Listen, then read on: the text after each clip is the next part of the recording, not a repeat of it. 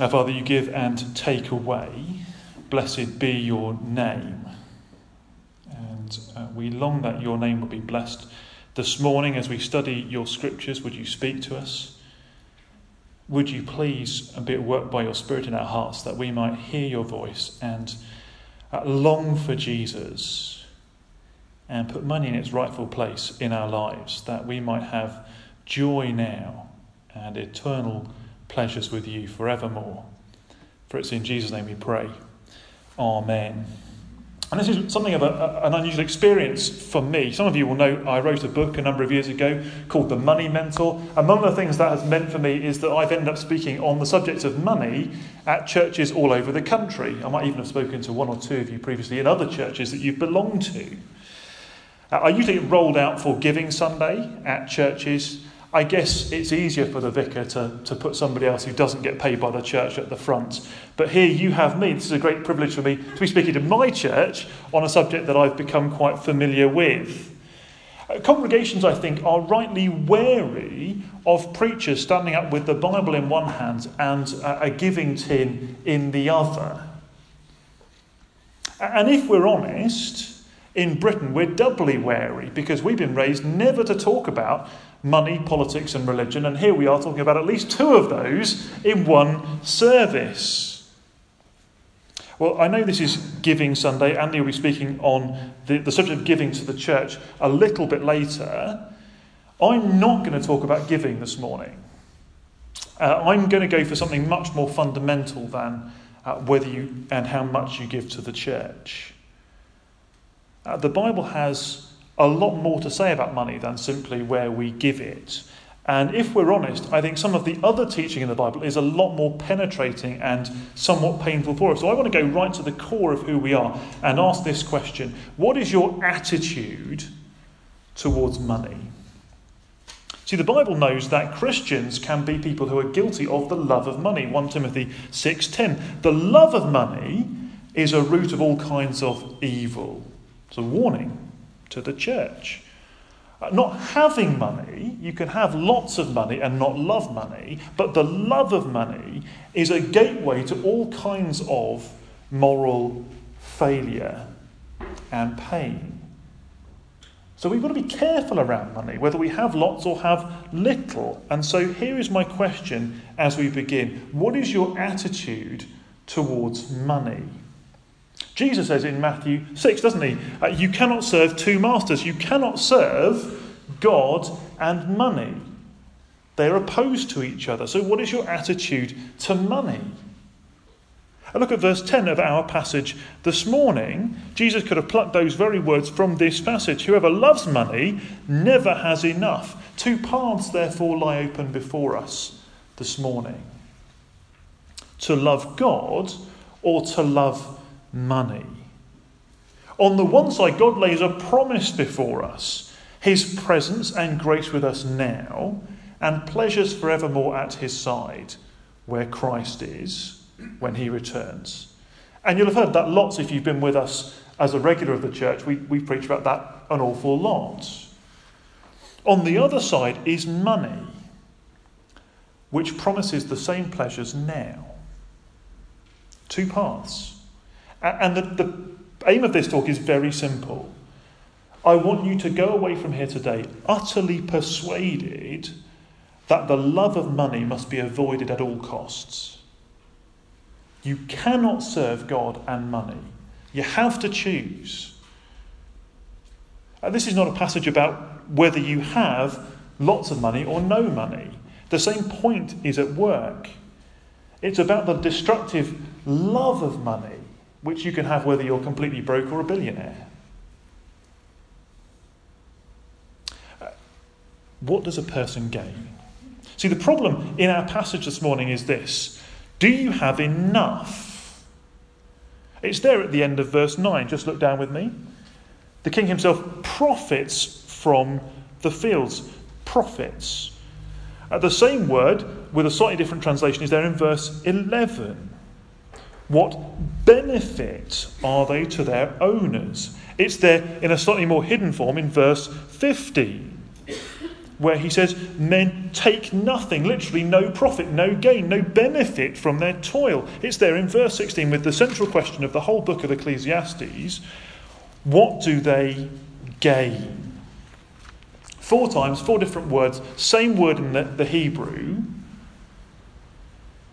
When you add up everything that a person has and everything that a person does, is there any profit? What does it all add up to? And the question for our passage this morning is this: is there any profit from loving money? Is loving money worth it in the end? It's an important question, isn't it? Because you have to know which path is worth taking. Serve God, serve money. Jesus says, follow me, and though this life might be hard, we've just sung, good days, bad days, you'll have every good thing for eternity. That's what's on the one path. Money says, love me, serve me, I will make you rich and you can have everything. Not yet, you understand, but soon it'll come in this life. The love of money is a rival to the love of God. It's a rival gospel to the Christian gospel. And the question is, does it provide what it promises? Is there gain?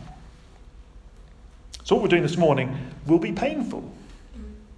The love of money runs like the blood in the veins of the city in which we live. We're bound to be a little bit stained by it. Perhaps we're tapped into it like dialysis. And so I want you to take a long, hard look at yourself this morning and ask, has the love of money taken hold of me? Am I in danger of taking the wrong path because of its temptations? And I want to begin this morning with an observation. That's the first point. It'll be on the screens and on your handouts. The love of money makes us immoral. That's verses 8 and 9. Justice. We love justice. Justice is given by righteous men and women, good people in positions of authority, acting for the common good. And as a society, we have checks and balances, don't we? So that if one official goes rogue, they're being watched over by another. So there are courts, and then there are higher courts, and then there's the Supreme Court, and there's the Court of Appeal. And there's lots of checks and balances to make sure that justice is done. Verse 8. When the poor are oppressed and justice is denied, we trust in the system, don't we, to get things right. But what happens if the love of money infects the system? What if the heads of righteous men are turned towards money? That the politician who sells his vote in Parliament to lobby groups, the judge who is bought by the criminal gang and lets them get off? What if even the king is corrupt? The one who's supposed to guarantee justice, at least in the society that's being written about here. That's what's being said in verse 9. What happens if the love of money runs right through the system? Well, we should not be surprised, verse 8. It happens everywhere. Verse 9, everyone is in it for profit. What do I get from being a good person? Men are corrupted and justice is corrupted for personal gain. And he says, don't be surprised. But learn this lesson, he says. Love of money undoes godliness. It works against God. Here's a quote I found just this week in a book I've been reading. It's a great quote about Henry VII, written in 1540 by a wonderfully named chap called Polydore Virgil. It's a great name. Then he had to name people in the 16th century. And Virgil describes many qualities in Henry VII, Henry VIII's dad. And then he says this: all these virtues were obscured by avarice, greed, which is surely a bad enough vice in a private individual for whom it forever torments. In a monarch, indeed, it may be considered the worst vice, since it is harmful to everyone and distorts those qualities of trustfulness, justice and integrity by which the state must be governed. when the king is corrupted by the love of money, everything else goes by the by. See, money doesn't corrupt society, but the love of money corrupts everybody and everything. And it's not just something that happens in absolute monarchies, as in England in the 16th century, is it? It happens when your boss puts self-interest ahead of the good of the company or the good of the people he's employing. It's the banker fixing LIBOR rates to make a quick buck at the expense of hundreds of other people. A just system becomes unfair from top to bottom because of the love of money. But it's not just systems in society that get corrupted, is it? It's Christians. Because it's not just legal justice that is corrupted, but social goods. It's the love of self and the way we think of money as enriching me that means I won't use that money to serve others. I'm selfish, and so I don't care for that person. I don't look after my brothers and sisters. I don't care for my parents. I don't care for the homeless and the sick and the needy. Selfish gain drove Eve to take the fruit in the garden, and ever since it has run through the blood of every human to serve ourselves over others. The love of God says, be like Christ, sacrifice your ambitions, take up your cross, love other people, and the love of money says, trample others to get what you want. Don't do what is right, do what serves your interests. Love of money makes us immoral. So what is your attitude to money? What do you dream about? Growing in grace or growing in wealth? Do we long to grow in godliness or possessions? What do we do with our wealth when we have it? How much do God's concerns shape our concerns? Do we make radically different lifestyle choices to those of our peers because God means more than the money does? We cannot love God and money. Something's going to give. In every day, in our daily decisions, big and small, the choice to do the godly thing is going to be up against the choice to do the selfish thing. That's when you know what you're truly living for, which path you've decided to take. Will the love of money strangle the love of God, or will it be the other way round? There's no compromise. Well, to help you decide, our teacher this morning wants to look at the implications and the working out of loving money. He wants to show us that it's not worth it. Even for what you have in this life, it's just not worth it. There is no gain. And you're unjust as well. So the first thing, or the second point on your handout, the love of money is unrequited. That's an old word, isn't it? Verses 10 to 12. You'll remember from Romeo and Juliet, if you did that at school, I did, and it stuck with me. Romeo begins the play pining for Rosaline. She has no interest in him, but he's besotted with her. He's filled with longing for her. His love is unrequited. That is, it is never satisfied because it never receives the object of his affections. And so it is with money. If we love money, we may get rich. We may get a lot of money. But we will never achieve the true aim of having enough money. The principle's there in verse 10, isn't it? It's a great verse to stick away in your head and your heart. Whoever loves money never has enough. Whoever loves wealth is never satisfied with their income. That is, whoever. It is true for every human being, however rich they become. You may have an awful lot of money, but you will never have gain. It doesn't matter how rich you are, you'll never be satisfied. The oil billionaire J.D. Rockefeller was one of the richest men in his day, the third richest man in the world, I think. And one day his accountant said to him, J.D., how much money is enough money? And he said, wisely, I think, always just a little bit more. You're never quite there. If you think money can be enough, you will never have enough. He was right. Money can buy you many, many things. It can bring you great pleasures, beautiful holidays, a lovely home, a nice car. But it cannot satisfy, because ultimately it cannot deal with the problems of suffering and death. Bad stuff happens to everybody, stubbed toes to heart attacks. Everybody has to face pain. If money is going to bring us lasting happiness, if it's going to endure, it has to deal with that. It has to deal with the things the gospel deals with. It has to deal with our sin. It has to deal with the curse. It has to deal with death. It has to deal with our eternity. And it cannot do it.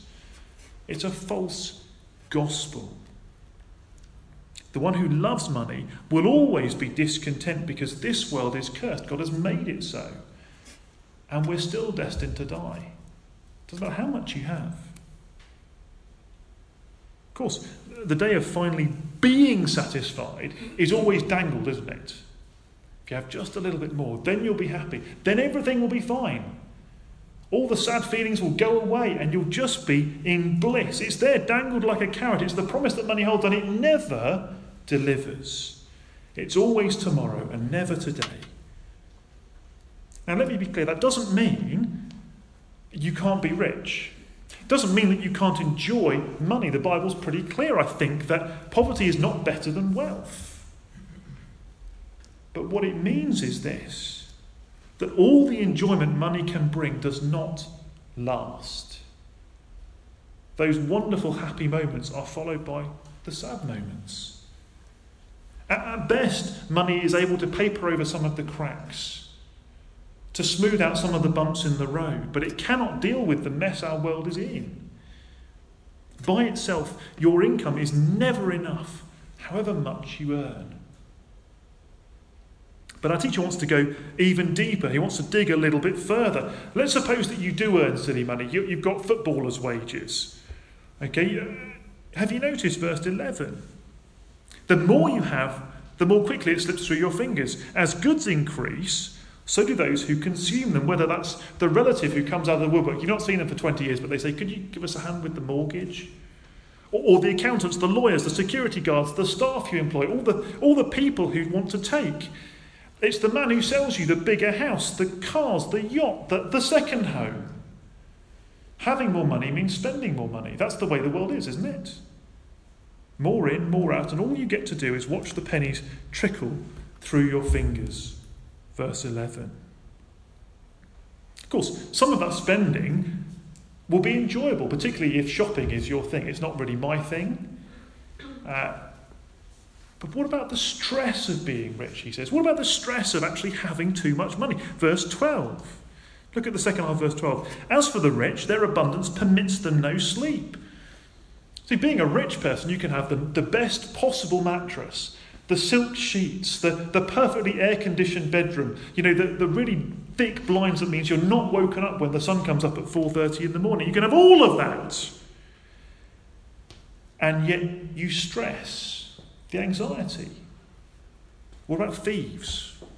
What about the state of the markets? Will my investments pay dividends this year? Are house prices going up or down?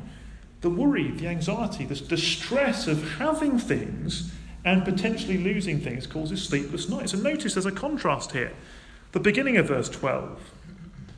There's a contrast with the labourer, and perhaps the image here is of the labourer who works for the rich man.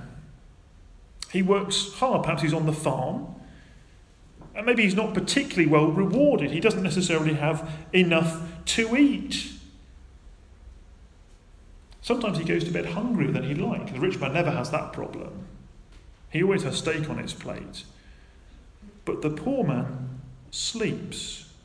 He sleeps the sleep of a man who's done a hard day's work, has a bed, has food in his stomach, and doesn't have anything else to stress about. Hasn't got possessions to worry about. Isn't worried about the thief breaking in because it's not even his house. And he doesn't worry about running a multinational corporation. You see, we like to think that having more money means life is easier. And it may be more comfortable. There's no doubt we can make life more comfortable. But is it better? Is there any gain? The promise of money is that everything will be better tomorrow, and tomorrow never comes. The anxiety, the stress, the hard work, they're the down payment you make today for the future that never comes. You just have to keep on paying and paying. And maybe it's true, your house gets bigger, your wallet bulges, but if money is your God, it will never be enough. If you add up all the pleasures of the rich, what do they come to? Has it led to gain? What's the benefit in the end? It's hard to see this, isn't it?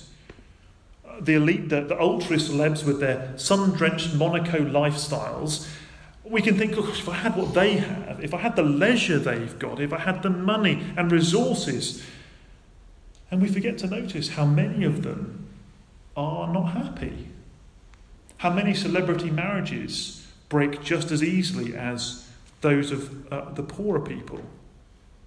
How many of them end up in rehab because they've turned to substance abuse and alcohol to drown the sorrows because they've realised the money cannot do it.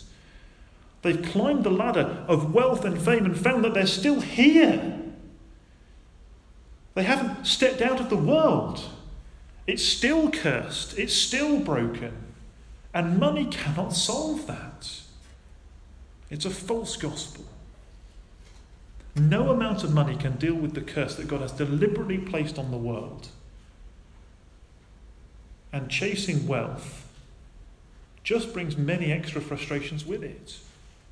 So let me ask you honestly, do you have enough money to put food on the table, a roof over your head? And yet do you find that you worry about money? You have nothing to really worry about, but you still worry about money. Are you thankful or are you anxious?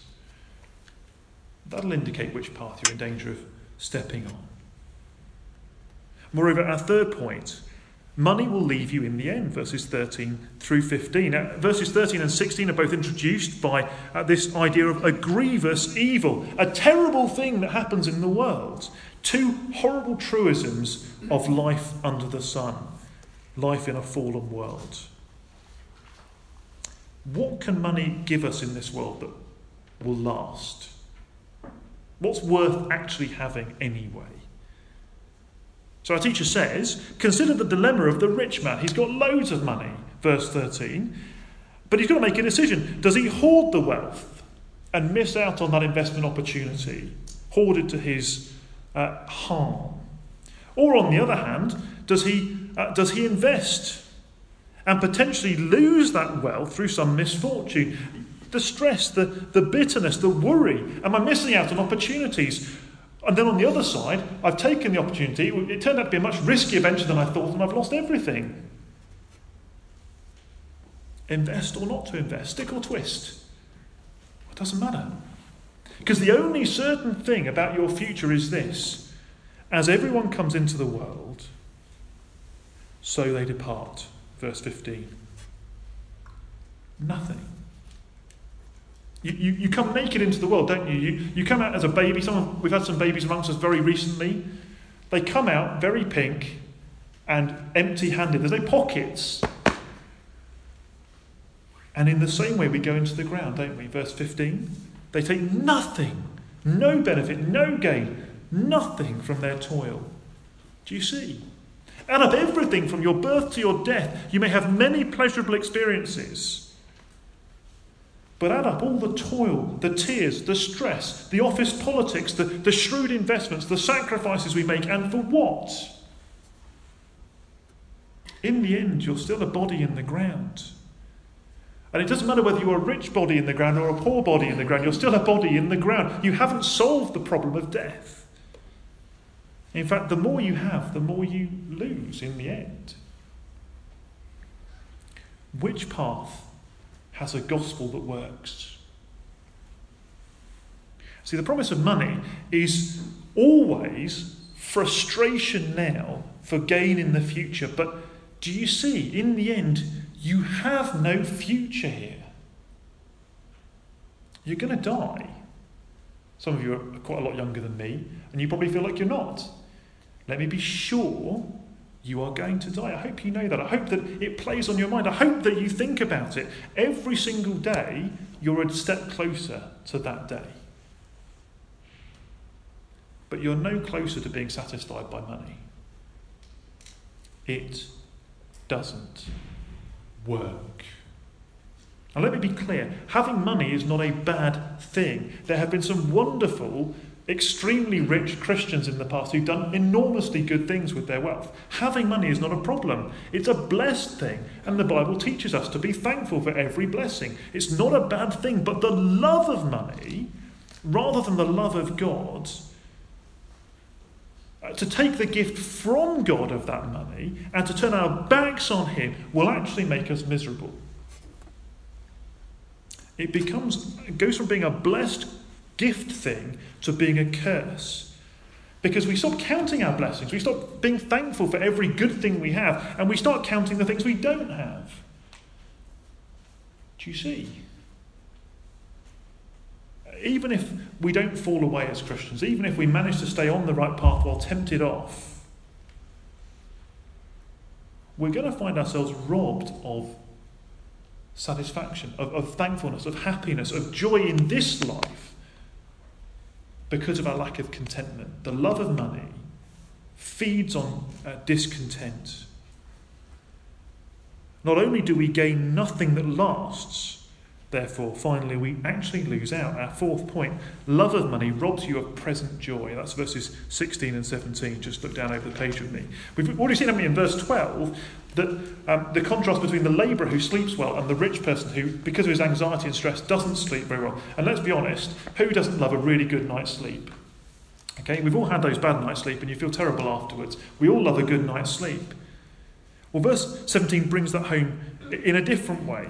So verse 16 summarises our conclusion so far. As everyone comes, so they depart. And what do they gain since they toil for the wind?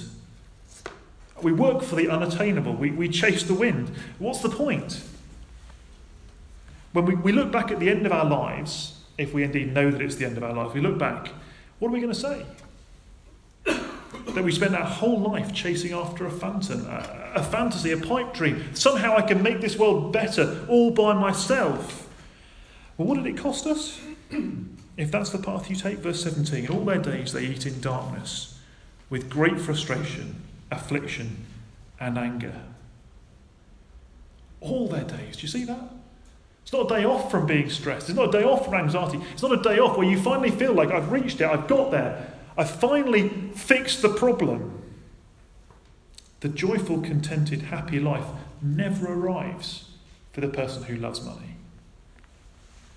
Instead, even our eating, another one of those sort of fundamental joys of life, is accompanied by frustration, affliction, anger.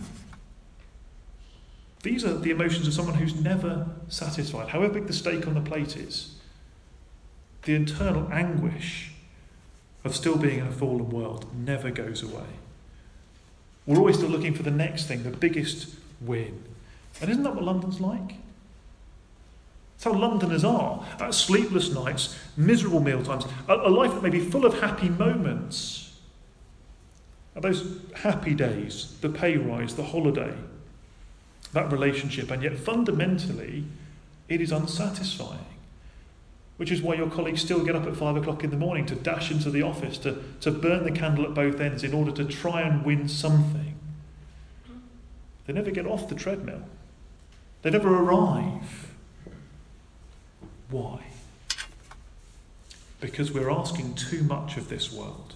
We expect it to be perfect. We think that we can, if we just have enough money, we can fix the problem, we can fix the world.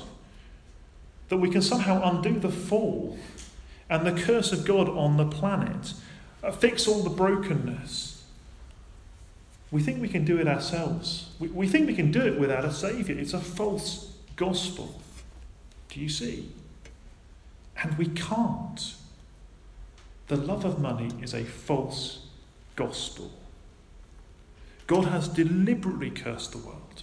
made it impossible for us to find anything in the world that will truly, lastingly satisfy. Happy moments, no enduring satisfaction. We were made for eternity, and nothing less than eternity will satisfy us.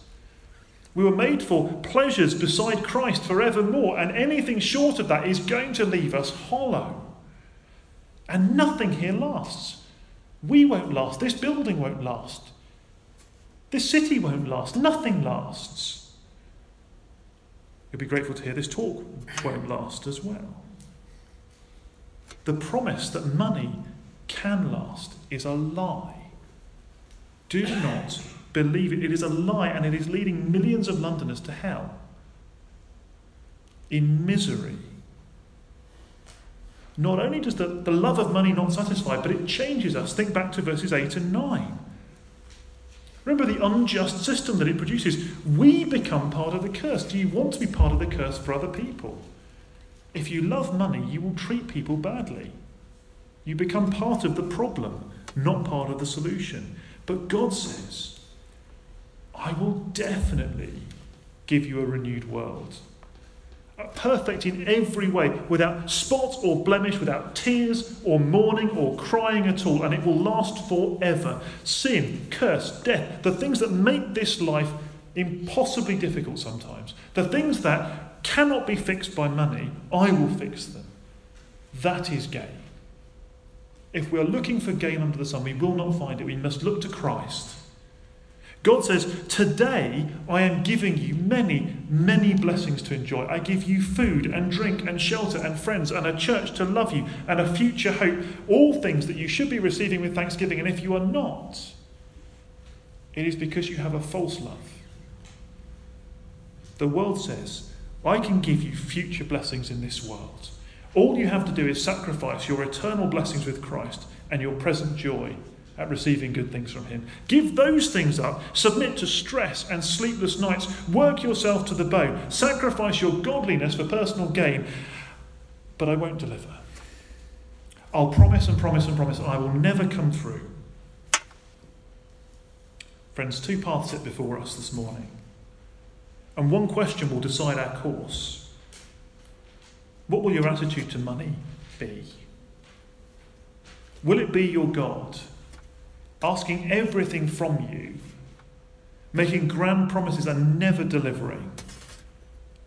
Or will we submit to God? Let Jesus be our God. Take our money and serve him with it. Receive every good gift from him with thankfulness, looking forward to the day when every problem in this world will be dealt with, not by our ability, not by our money, but by his infinite power and grace. You have to choose. Right now, you have to choose. You can't try and walk on two paths that are diverging so dramatically you are going to split yourself in half, and it isn't comfortable. You have to choose. Now, let me say, if you're somebody here this morning who has lived for money, and you have reached perfect contentment in your life, then please ignore me. Because clearly I have nothing to say to you. But I don't think there's a single person in the world who's at that point. But if you have pursued money in any way to make you happy, and it's left you miserable and anxious and afraid, if you find that there's very little thanksgiving in your life, that you've given up joy in the present for things that are future, then please can I ask you to repent? That is just to turn around. Come off the path that you're on and come on the right path to God. Turn to him. Fill your mind with the certainty of a glorious future where neither sin nor suffering nor death can take away any of the good things that God is giving. That is gain. So fill your mind with the reality that the pursuit of money is a lie. And let it lose its lust, and let it lose its grip on you. See it for what it is, and then watch. Watch as God transforms your life, teaches you thanksgiving in the present for the many good things that you already have, teaches you contentment in every situation. Learn to loosen your grip on money so that you can turn it to serve him rather than trying to make yourself its servant. Friends, I think this passage is crystal clear. But the pursuit of money is a path of suffering that ends in death. The pursuit of Christ is a path of joy and thankfulness today and certain future glory forever. There's only one gospel there. There's only good news on one of those paths. Which will you choose? Let me pray for us.